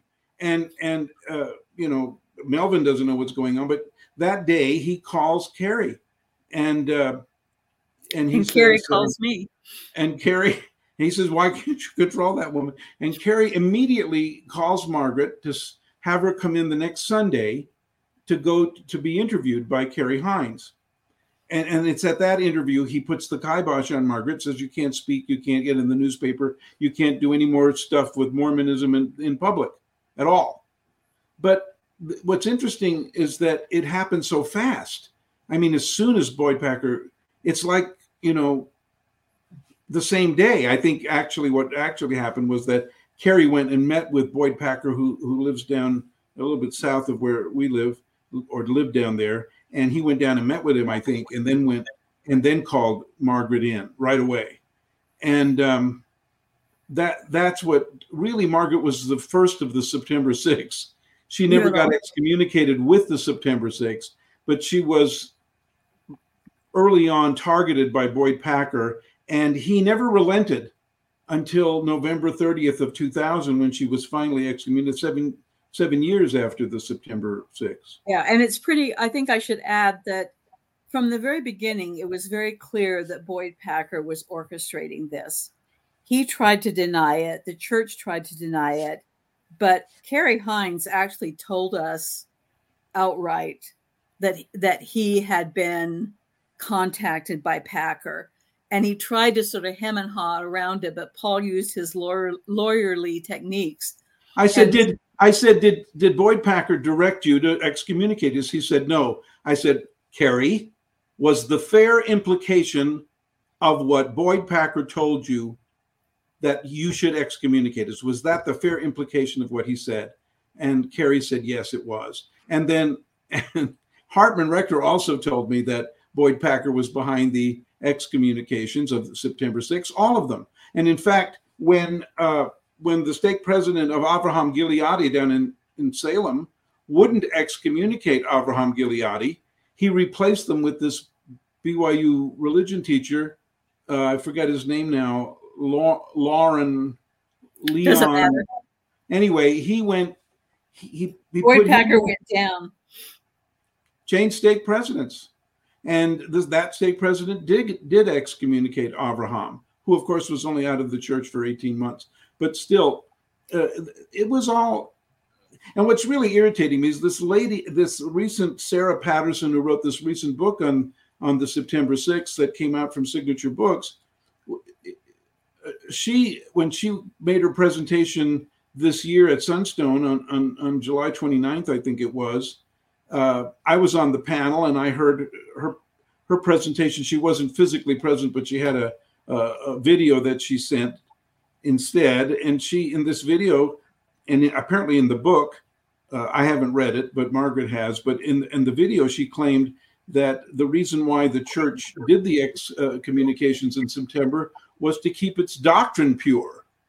And at the end of the session, I said, I'm sorry, I have to disagree with this nascent historian who's got this wrong. We knew exactly why this was going on. It wasn't to keep the doctrine pure. It was to maintain control over anyone speaking something that Boyd Packer or the rest of the apostles didn't like. It was completely based on authoritarianism. It had anything to do with purity. Anyway. Well, they claimed purity later. You know, that was their excuse. Well, we have to keep the doctrine pure, so we have to get rid of all these people who have polluted the doctrine. I think just a couple of other things, and I don't know, RFM, if you have a specific question right now, but I can go back to 93 and kind of, you know, so it started with me where I was in trouble. And then Paul jumped in, insulted the stake president right and left. But also, it wasn't just that. Paul gave a speech at Sunstone just a month later. What was the title of your talk, Paul? I want to clarify that by Margaret saying that I insulted the stake president. It really, I didn't reduce myself to ad hominem attacks. What I said to him basically was, look, Carrie, you should stay out of this because you're a real estate agent and you're not a theologian. And when you're done doing your dirty work, Boyd Packer is going to throw you out like an old newspaper. And I said, you're in something you shouldn't be in. And he said, well, this is like in the family. I'm the father and you're like the children and you have to obey the rules. And I said, Carrie, that's a ridiculous analogy because we're not like your children. And I said, and he said, you don't obey the prophet. And we're sitting in his office, which is in a beautiful house next to the country club here in Cottonwood. And we're sitting in his office and he says, you don't obey the prophet. And I said, well, either do you. Look at this deer that you've got on the wall that you've shot. And he says, it's not a deer, it's an elk. And I said, well, okay, fine. It's an elk. Fine. You shot the elk. He says, what has that got to do with anything? I said, don't you remember the speech that Spencer Kimball gave about don't shoot the little birds? I said, this is much bigger than a bird. I remember that speech. He says to me, well, that's not controversial now. And I said, well, it is for the elk. And so he would take, because I called him Kerry instead of president, and because I treated him as an equal, which they can't tolerate, he interpreted these things as insults. But I never called him, names, but I kept contradicting him, which they can't tolerate. And so he said, well, if you give that speech at Sunstone that you said you're going to give, I'm going to excommunicate you. And I said, I'm going to give the speech. And the speech I gave was, all is not well in Zion. Can I say it? All is not well in Zion, false teachings of the true church. And that speech was the single evidentiary document at my excommunication that they brought out. They didn't review my life in the church. They didn't review any of the service I had done. They didn't review anything except that one speech. And what got them madder than anything else was the fact that I made a quip where I said, Russell Nelson says that when an apostle enters the room, we should all stand up. And I said, yeah, maybe we should all stand up and leave. And when they actually played the tape of me speaking this at Sunstone, and I can tell you, even though the Sunstone audience thought that was funny, the High Council did not. And so they were upset at my insubordination. When you say that none of your service or your mission or anything came up in your excommunication trial, it makes me think that maybe they threw you away like an old newspaper. Yes, they did. So what can you tell us anything more about this trial that you went through when you got excommunicated? Because I know that at least from your point of view, you were drawing focus away from Margaret and putting the focus on you, sort of like, was it Tom Sawyer who took the blame for Becky Thatcher and took the whipping she should have gotten in school? Was that the story? Well, I don't know if Margaret would agree, but that seems to, they thought that by excommunicating me, they would break my sealing with Margaret and my children. They would nullify my baptism and confirmation and my endowment. And in fact, in December of 1993, Kerry Hines came to my house and had a letter from, I had appealed the decision of the High Council. I couldn't appeal it to the First Presidency because President Benson was comatose at the time.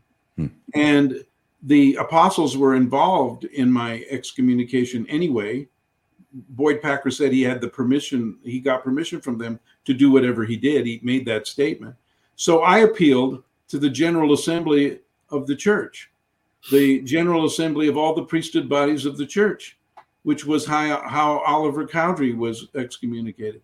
I said, there's one quorum higher than the First Presidency, and that's the constituent body of all the priesthood quorums of the church. And I said, I'll make my defense there. Well, they actually sent me a letter saying no, and it was signed Gordon Hinckley and Thomas Monson, I believe, whoever the counselors were to Ezra Benson.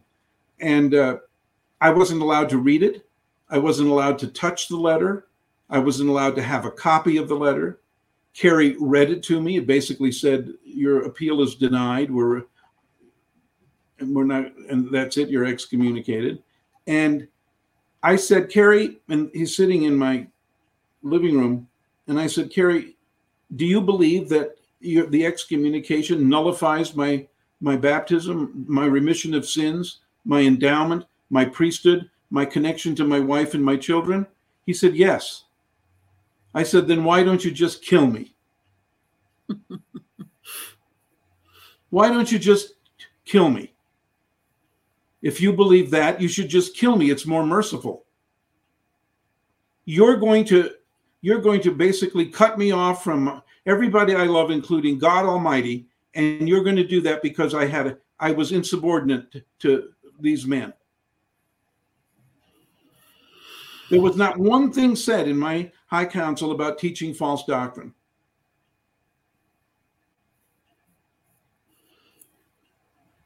So I think said, if you believe that you can do this, you're a bigger idiot than I thought.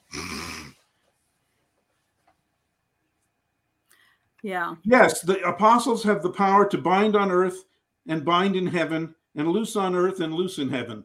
But they do not have the power to bind what God has loosed, nor to loose what God has bound. Yeah. So, interestingly, at the time of Paul's excommunication, his, I like to use the word court trial. They try to soften it all, but it isn't. It's basically a court. But it took place on September 19th. It started at 6 in the morning and it went until 3 in the afternoon.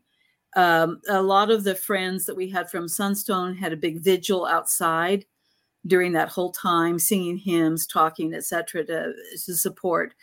Our daughters at the time were between the ages of 9 and 14. So we have 4 daughters.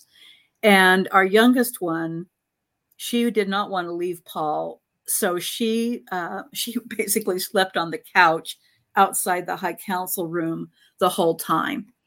And our daughters never wanted to have anything to do with Mormonism or religion at all after that event. None of them feel any connection with Mormonism. It was very devastating on them. And because it was such a public event, they knew that friends at school knew about this and they felt ostracized. So it was very damaging to our children. So I don't know. Do you want me to go on and tell something about how I finally was exed? Yes, Margaret, what were you thinking Yeah, at and the I time think that this is going on with Paul? Well, first of all, I mean, obviously, it wasn't just Paul that was exed, but all 6 of the people who were excommunicated during that famous September, I knew all of them very, very closely, right? So they were all friends. And it was a very devastating experience for the Mormon intellectual community. By the way, it was so highly publicized at the time. RFM, you said you heard about it, but there was an article every day almost in September and October in the Salt Lake Tribune about all of these events. And Paul and I were interviewed by BBC. We were interviewed by CNN, by the Canadian Public Broadcasting, all around. I mean, during this period, some of my feminist friends and I, we were like, our pictures were on the front cover of the LA Times religion page. So, I mean, it was huge. So, we had phone call after phone call, either people supporting us or others telling us that we were going to hell, right? So it was a traumatic time. There's no question that it was, and hard on our family, hard on our children. But eventually things more or less died down.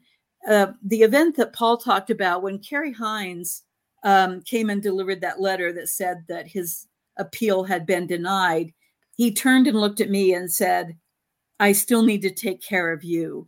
We're not done with you." But I knew at that moment he was so exhausted. Kerry Hines, yeah, he was a real estate agent. He didn't want to be involved in any of this. His name was in the paper. He felt really horrible. It was hard on him. I felt compassion for him, even though, basically he was doing what the leaders wanted him to. It was hard on him. But so he said to me, "We're going to still have to take care of you." Well, time went by. So that was in, September of 1993. I have to also say that I felt, on some level, I felt betrayed because I felt like that I had not been able to tell my own story, that I had been, because of the priesthood structure, and I don't blame Paul for this. He kind of tried to say that he ran in to save me, but really it was the priesthood structure of the church. They've got to take care of the male priesthood leader. I think it's really significant that of all of the kind of people that were disciplined in the 90s, Paul and I were the only couple. So I think it's really great that we're being interviewed here together for the first time, maybe, because we were a couple that spoke out. We spoke together. We were sometimes on panels together. But at the same time, we were independent. Like, I didn't depend on him for my ideas. I was kind of my own person. So that September, I felt like that I had been sidelined in a way, that I wasn't taken seriously on my own, because that had been an important part of my relationship with Paul.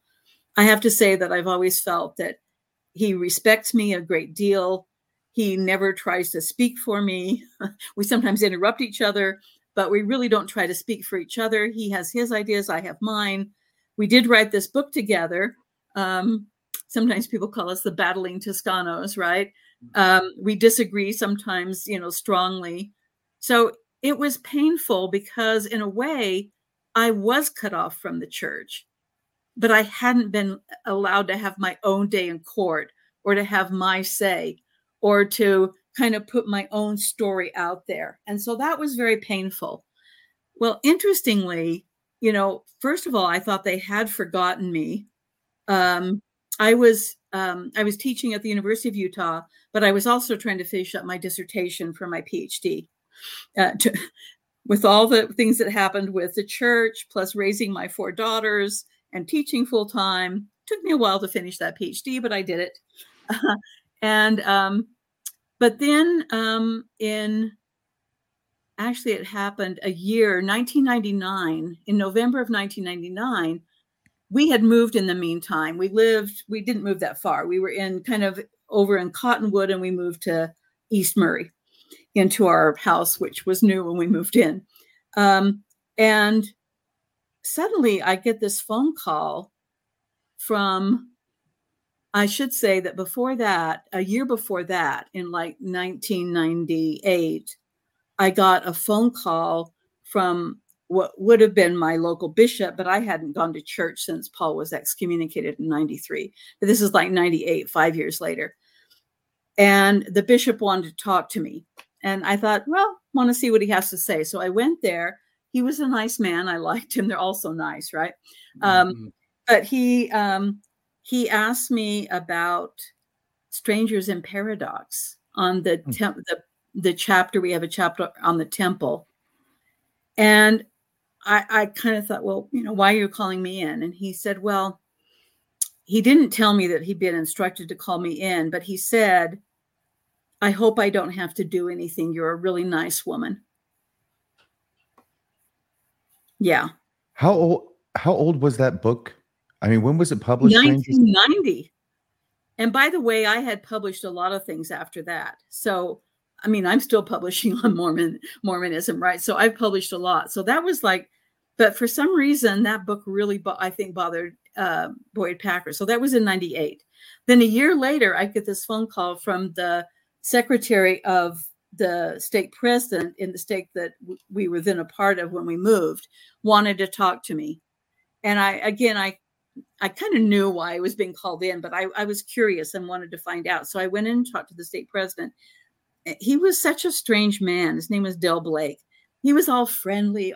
And I love this all the time, including during the court. He never said my last name right. I was always Sister Toscano.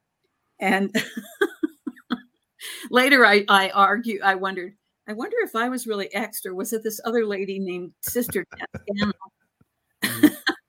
But anyway, so he called me in asking me about, what I was doing, what was my relationship to the church. Did I still wear my garments? Weird questions. And I said, why are you calling me in? Is this, do you have instructions to call me in and to, find out, what is it? He said, oh, no, I just wanted to get to know you. He was all friendly, so friendly and nice. And interestingly, though, I realized later that he was following a script, because almost a year to the day after that first time he called me in again. But this time he said he gave me a summons to appear in the church disciplinary council. And it so was a high council. Well, and that was the interesting thing. Usually women, and this was true with Lynn Whitesides, that she was disciplined by a bishop's court. So, you have to be a priesthood holder, a Melchizedek priesthood holder. But I was tried by the High Council Court. And so I realized that there's a procedure that they have to try to show. It's so weird the way in which on one level they try to follow this procedure, and yet the procedure itself is so skewed and unfair. And so it had been a year. He saw that first meeting as a warning. I had been given a warning that I better shape up. And even though it seemed to you like he said, I just wanted to get to know you better and what underwear you have on. Yeah. That was a warning. It was a warning. And then a year later, I get another summons, and then he gives me the paper. And the accusation is that I am an apostate, and that I'm apostate, and they're going to hold a disciplinary council, the High Council Court. And because it seems evident to them that they use that word pernicious again, like they did with Paul. I'm teaching pernicious doctrine. So I decided to go, and I didn't tell anybody. I didn't want it to be in the news or anything. Our family had been so distressed by everything that had gone on with Paul that I decided to go by myself. I didn't even want Paul to go with me. I went by myself. I got there, and interestingly, they held it in the Relief Society room, and the way they arranged the chairs, the stake president and his two counselors and the secretary was in a long table to my right. I'm in a single chair without anything in front of me. And in fact, this kind of visceral experience memory I have is that I was wearing a suit, but the skirt was a little bit tight. And I was so nervous all during the court that I had to keep my knees together, right? Mm-hmm. To make sure that I was modest. But at any rate, and then the High Council were arranged in a semicircle in front of me, 12 of them. And the stake president began the meeting by saying, we're here to, examine Sister Toscano. And so before, when I had met with him, he always was like this friendly, nice guy. Suddenly, when I'm in this disciplinary council, he becomes like this aggressive prosecuting attorney. He said, I am going to show, he's like giving an opening speech to the 12 high councilmen saying, I'm going to show you why Sister Toscano is an apostate. And he had in front of me a stack like this, Xerox copies of everything I had written, all of Strangers in Paradox, but all the speeches I'd given at Sunstone, anything I'd published. And in fact, there were transcripts of a couple of interviews that had not been published that were part of this thing. And so it was this big stack of papers and all of this highlighted. And he also had like a script that he was reading. The first thing he did was he called in the star witness. Suddenly, Carrie Hines, whom I haven't seen for 7 years, appears. And Dale Blake says to Carrie Hines, is it true, President Hines, that you sent a letter to Margaret Toscano to tell her that she was not allowed to publish, speak, discuss anything to do with church history or doctrine, or there would be a court on her? Carrie Hines seemed really embarrassed. He said, yes, that's true. I did send that. Mm-hmm. Did she obey you? Mm-hmm. No, she did not. And so, there was the big thing. I had been told by leaders, and that's how they define apostasy. If you disagree with them and they tell you not to do something, but you continue to do it, then you're an apostate by definition. And so then President Hines kind of creeped out. But then he spent the next 2 hours, bringing up all these things, quoting from stuff I'd written. And of course, the main thing is my arguments that women should be ordained to priesthood. He was upset by my talks on Heavenly Mother. And he would not let me answer questions. When he was grilling me, every now and then, I would try to give a good argument, and he would interrupt me mid-sentence and say, "You are not allowed to make that kind of an argument again. You can only say what I give you permission to say." It was very brutal. And then this bizarre thing. So the grilling went on for an hour and a half, 2 hours. Then I went out. I was out for about a half hour. They brought me back in and told me that I had been, that they were going to excommunicate me. And then suddenly, at the meeting is over, all the head councilmen get up and want to shake my hand and say to me, "I was so impressed by you. You are so intelligent and you are so passionate and really, you're so impressive." And I'm going, "Yeah, and I'm so excommunicated too."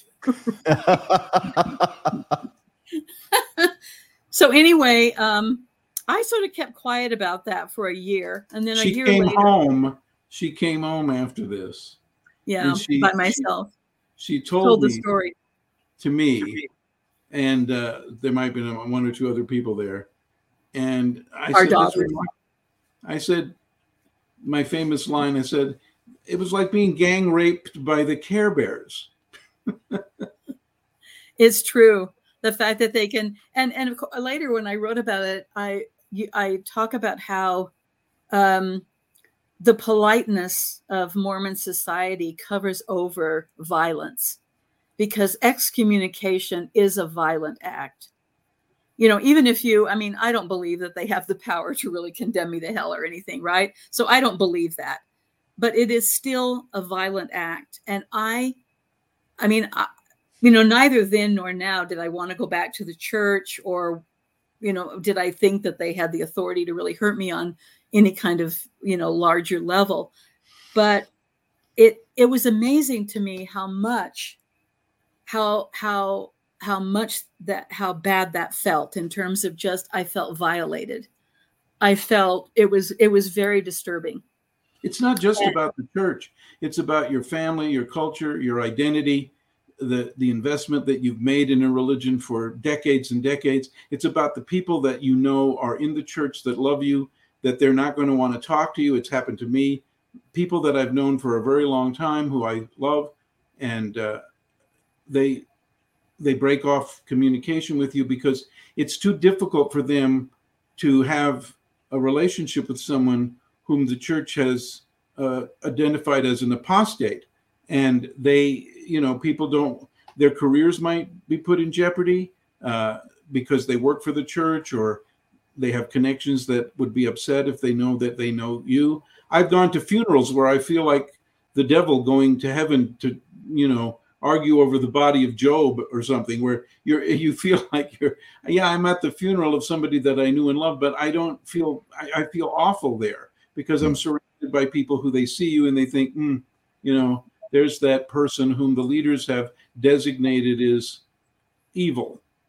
Right.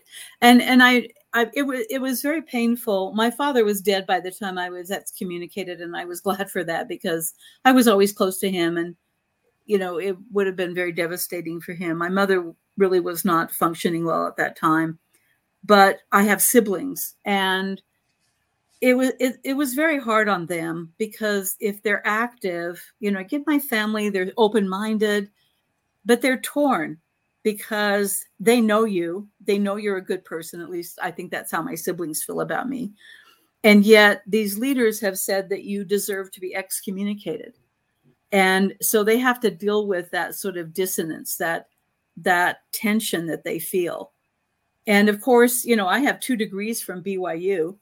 So, they send me requests for money all the time, but they don't want me to appear on campus or to speak or anything. And I know probably a lot of people in your audience have had this experience. Maybe Bill, you have too, that, because if you're part of this large Mormon social network, there are real effects of it. Even if you don't believe, even if you have no desire to be in the church anymore, I think it can be a painful experience. And that was certainly true for me. And I want to say one more thing about the excommunication. I think it's very important that that even though they waited for 7 years, and by the way, I think there were 3 or 4 reasons why they did. First of all, it is true that Paul kind of distracted the stake president. He knew Packer told him he was supposed to pursue me. He didn't. But there were 2 bishops who refused to hold a court on me. So that was one of the reasons. There were 2 bishops that refused to hold a court. But Boyd Packer wanted me out. He wanted me out. And he finally found a stake president who was willing to do it. And so, it was important to Boyd Packer and other leaders that I be designated as an apostate, that they could dismiss anything I had said. For me, one of the most troubling results of being excommunicated is not, obviously the leaders think you're no good, and a lot of true believing Mormons think you're no good, but a lot of the intellectuals in Mormonism also think you're no good. That is, if they want to still, you're not going to get any awards from the Association of Mormon Letters. You're not going to be asked to speak at the Mormon History Association. You're not going to be included in certain conferences. You're not going to be quoted. People will take your language and use it, but never give you an attribution. And this kind of thing is hurtful too. So you get sandwiched between the true believers and the true non-believers, and you wind up kind of isolated. And I think, Ferlin Whiteside's a very good friend of ours still. She has followed a path of spirituality very different from the church, very separate from the church. Margaret and I have, Abraham returned to the church. Maxine has returned to the church. Mike Quinn has died. Lavina has died. And so Margaret and I are in a situation where even though I criticize the church and I don't believe the church is true in the way that people will testify on Fast Sunday, the fact that I still believe that there's something spiritual in the Mormon restoration.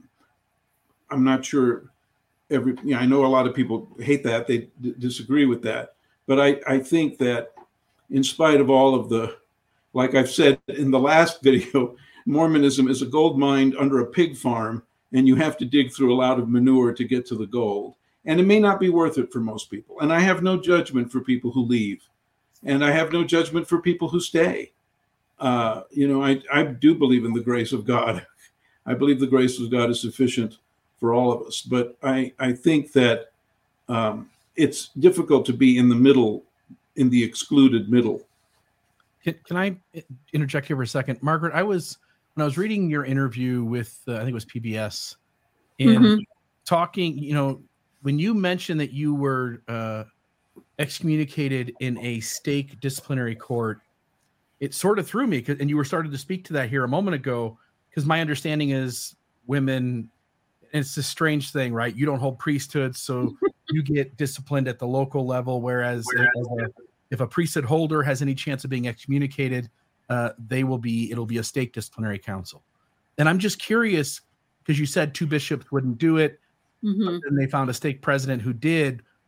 What was the move there that it went from where it should have been by church policy, a local level bishop at a ward with just the bishopric handling it, versus a stake president changing it to a stake disciplinary council? Any thoughts there? Well, I think first of all, that for me, it was an indication that Boyd Packer really wanted me out, and that he would, and I see that they do this. They kind of slip back and forth between being very bound by certain rules, but if the rules aren't working for them, they will change them to make it for their end result. And I think it's quite pernicious the way they do that, in fact. But I think the fact that maybe I'm sounding too self-important here, but I really think that it was a sign that they thought my excommunication was something that needed to happen, and it was very important, and they were going to make sure that it happened. And the stake president had more authority. So his authority could, he's not going to wait for a bishop who thinks that I really deserve it. He's going to make sure it happens. And I mean, we have direct evidence that Kerry Hines was instructed by Packer. I don't have that exact same evidence for Del Blake, but I think he was. Just my interaction with him and everything that happened. And I think that Boyd Packer wanted it to happen. Had you done anything in 2000 that, again, they did all this back in 93. They sort of tell you, we'll take care of you later. Some time goes by. Did something happen around 2000 that you feel like would have justified revisiting this, or even just a completely separate instance of church discipline? No, and that's what's so strange, Bill, is that so during that time period, so I'd written a lot between 84 and even like 96 and 97. I'd written, 96 maybe. I'd written a lot. And then I had about a 4-year hiatus because I was finishing that damn dissertation, right? My 550-page dissertation on medieval women mystics. And it was a huge work. And then I started publishing again. Actually, I had not published or really given too many talks in the 2 or 3 years before it. So that was the other thing that was so strange about it, is that it wasn't like I had suddenly done a public event and therefore they were going to punish me for speaking out, because I'd done plenty of that in before that. I'd been on a lot of interviews in the papers. I'd done a lot before that. And then there was like a 3-year hiatus just where I was trying to finish up my doctoral work and I was teaching full time. And then suddenly it was really kind of out of the blue in a strange way. I don't think that I want to answer Bill's. Okay. Because what do you think, I don't Paul? think you understand the personality of Boyd Packer. Marion Hanks. Oh, I get it. Marion Hanks once told the story that he made some comment to Boyd Packer back in the days when Boyd Packer was an assistant to the 12, and I think Marion Hanks may have been too. And it was uncomplimentary. It was somewhat of a quip. And Boyd Packer never forgot it. And when Boyd Packer became a member of the 12, instead of Marion Hanks, which was one of the great mistakes of all time, he held it against him. And Marion Hanks mentioned it. It wasn't directly to me, but it was somebody who knew both of us. Because I knew Marion Hanks a little. I visited with him. I visited with about 17 apostles in my time, including L. Tom Perry or some of these people. I predicted that L. Tom Perry would be called to assistant to the 12 and then to the 12 apostles. And when he was called as an assistant to the 12, I was working at the Ensign magazine, and he came over to my office after he had been called and ordained. He came over to my office and asked me how I knew about it. And I said, I must have been inspiration, because if you think I had some kind of inside channel, you're mistaken. And I may have told that story no before. One ever thought I was inspired, so that didn't. Nobody ever thought I was inspired. I don't know. To go back to your question, Bill, do you have an idea on it? I mean, even though I hadn't done anything before that, I had published so many things and I had done so much that I think I had a body of work out there that was threatening to them. And then later, starting basically, I think I had like a hiatus of maybe 5 years where I didn't publish a lot. And then I've done a lot since 2004. But, I think it was maybe that too. Boyd Packer's revenge, which I do not underestimate that. I think he very much felt that, and that it was personal against me and Paul. That was very clear when we did our whole interviews with Kerry Hines. But also, I think that I sometimes like to joke that Boyd Packer may be the only one who understood how important my work on women in priesthood was.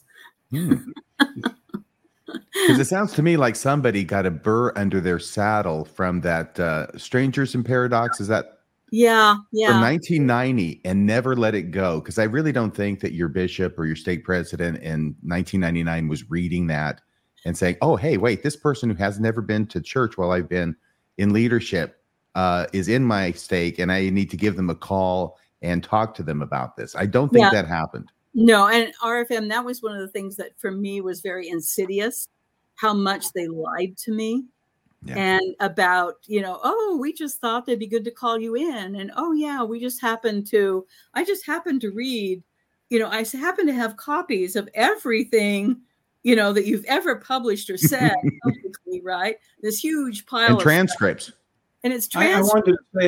I wanted to say to Bill that I didn't mean to, in my telling of that story, to suggest that you didn't have a perfect understanding of the nature of Boyd Packer's way of doing things. He was a very interesting character. I always used to say that he confused the church with the Air Force and actually thought of himself as a general somehow. And he was always ordering people around and thinking they should obey. And I don't understand why he had that personality, what happened to him. But something happens. I think it had something to do with his little factory when he was a kid. Yes, yeah. that might be it. More than that, I don't know. Now, we actually have a feature here, which you know about, Paul. You may know about it too, Margaret, where we allow viewers to call in at the end of the show. And I don't know if we've got you saw the banner up there a little bit earlier. Are the lines full already, Bill? We've got a couple of phone calls in the call bank. We can try to put one of them on. I might have the same issue I had last week where I'll have to hold it to the microphone and they may not be able to hear you guys, but you'll hear them. Okay. By the way, before we get to the phone calls, I just want to say one line that this whole scenario that you described, Margaret, reminds me of about the bishop or the stake president being so nice and I just need to talk to you and all this stuff. And then they want to shake your hand afterward. Why I can smile and murder whiles I smile. Sorry, that was it. Yeah. A man can smile and be a villain. Shakespeare, yeah. At least I am sure it may be so in Denmark. So you went for Hamlet. I went for Richard III. No, I think so. There are a lot of good quotes there. Yes. Well, and the authoritarianism, the hypocrisy, the kind of insidious way that they do these things, the fact that they don't really care about your character, your really even, do you believe anything? I mean, I know that some people are X because they'll say of their, they don't have a testimony or something, but it's worse than that. It's if you will not line up. I think that's the bottom line, that it's an authoritarian structure that you must line up. And if you do not line up, then there is no place for you. I mean, they told me I had to be silent. The idea that, oh, you can believe whatever you want. But that very threatening letter that I got clear back in 93 that they brought up again when I was X'd in 2000, that I was given the ultimatum. You cannot speak, discuss, write, or publish anything to do with church history or doctrine, or we will bring you before a church council, disciplinary council. It was very strong. And it was like, oh, silence. You have to be silent. And is the call waiting? Is the caller waiting? Well, I haven't. We hope so. I haven't. Yeah, they're in the call bank, but I haven't added them to the stream yet, so we can do that. Okay. Let me grab the first one. I believe it is Trevor. Trevor, are you there? Yes, I'm here. Great. Go ahead, my friend. All right. I want to be brief because I don't want to take your guys' time. But Margaret, you've been fantastic, and something you said early in the show really resonated with me. My whole family were converts in the early 90s, and we ended up exiting the church at the same time down the road. But you said that you your family was different, that you had an open house, and that was very much like my family, that we had no questions off limits. We always had a lust for learning. And you said that you always got people telling you that you were such a, oh my gosh, I'm dropping. It's okay, Trevor. No pressure. Can you hear me, Trevor? He can't hear me. With the ideas that you had. And my mother got told that same thing. And it's just, I've never heard anyone else have the same experience my family had. And so it's just refreshing to hear that somebody else has had this. And it's funny because we would always get told that people at church would feel the spirit emanating from our family. And the funny thing is, we never really did anything that was Mormon. Besides going to church on Sunday, we left Mormonism on Sunday meetings. But no, it's just funny how they will say they like the ideas, but then when push comes to shove, they'll shove you out of the way. Mm-hmm. Thank you, Trevor, for that comment.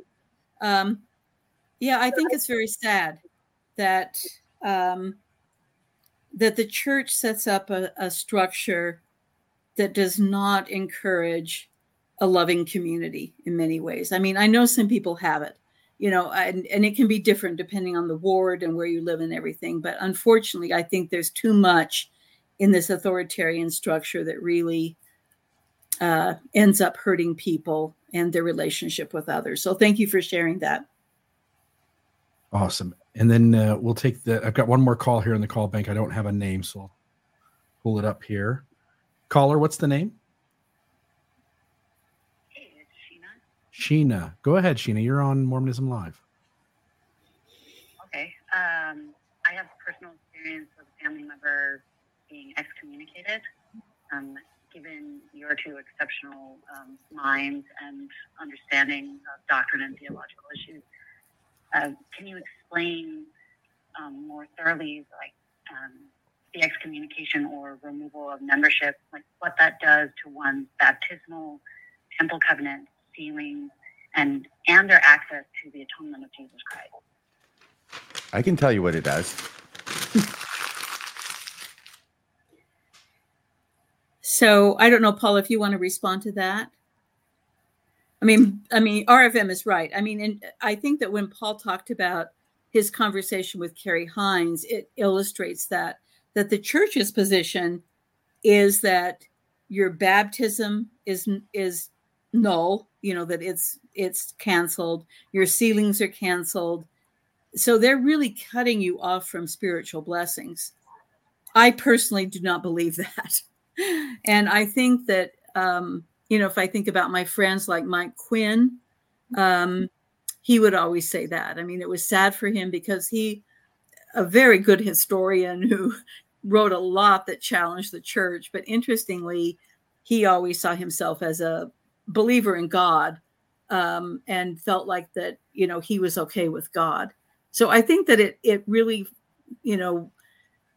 it depends on where you're at. For some people, it's just good riddance. I don't want to think about it anymore. But for somebody like Mike, it makes you rethink things, and I think turn to an inner spirituality. You go away from institutional approval to really looking toward, what you see your relationship with God as. Yeah, that was the last call, Arvin. There weren't any more in the bank at that point. Okay. All right. Well, this has been such a wonderful opportunity. I don't want to say goodbye without giving you both a chance to have a final word and say anything that it is that you have on your mind. Margaret, can I just say that it's been wonderful hearing from you and your side of things, as well as you, Paul. You seem to have gotten emotional during the last part of the interview, and I was wondering if there was anything if I'm right, or if there's anything that's causing that. You're asking me if I felt something emotional? Yes. I'm laughing a little bit because I am known for, usually I'm not a real emotional type, but I sometimes joke, get me in front of a camera and I will cry.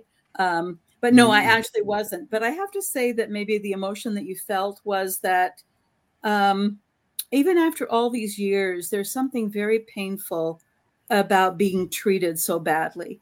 And I think the other part of the emotion is that it affects your relationship with people who are still in the church. And in my case, with family members. And it can be hard. On the other hand, I'm very happy where I am right now. I feel at peace in my life. I feel like my life is really good. I have no desire to be part of Mormonism again, but I still like talking about it. And so I appreciate very much Bill and RFM being on this program. I guess one of the things I believe in strongly is I like to talk across, the kind of polarization. I like to talk to different people, and I think it's the teacher in me that I think we can find some common ground, and I like to do that. So thank you for having me on the show. Oh, very good. Our pleasure. And we like talking about Mormonism here as well. And I think our audience does too. Paul, did you have any concluding thoughts? Well, just a parting shot is that authoritarianism on the part of the leaders is matched in its idiocy by certainty on the part of the members. And that the certainty of members and the authoritarian nature of the leaders creates a very inhospitable climate for people that really want to find out the truth. And as I said in the last episode I had with you guys, I do believe that there is a transcendent truth that Mormonism is pointing to. When I say transcendent truth, it transcends the church. Whether it's really true in the metaphysical sense, I can't say.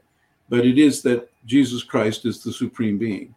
And the reason why I think this is such an important point, I make it again, and that is that if God would come down, and if the supreme being comes down to be a Jewish carpenter and is willing to die for mankind, sacrifice himself for mankind, it ought to put to death all of the sacrifices mankind has made to God, and it should flatten all the hierarchies.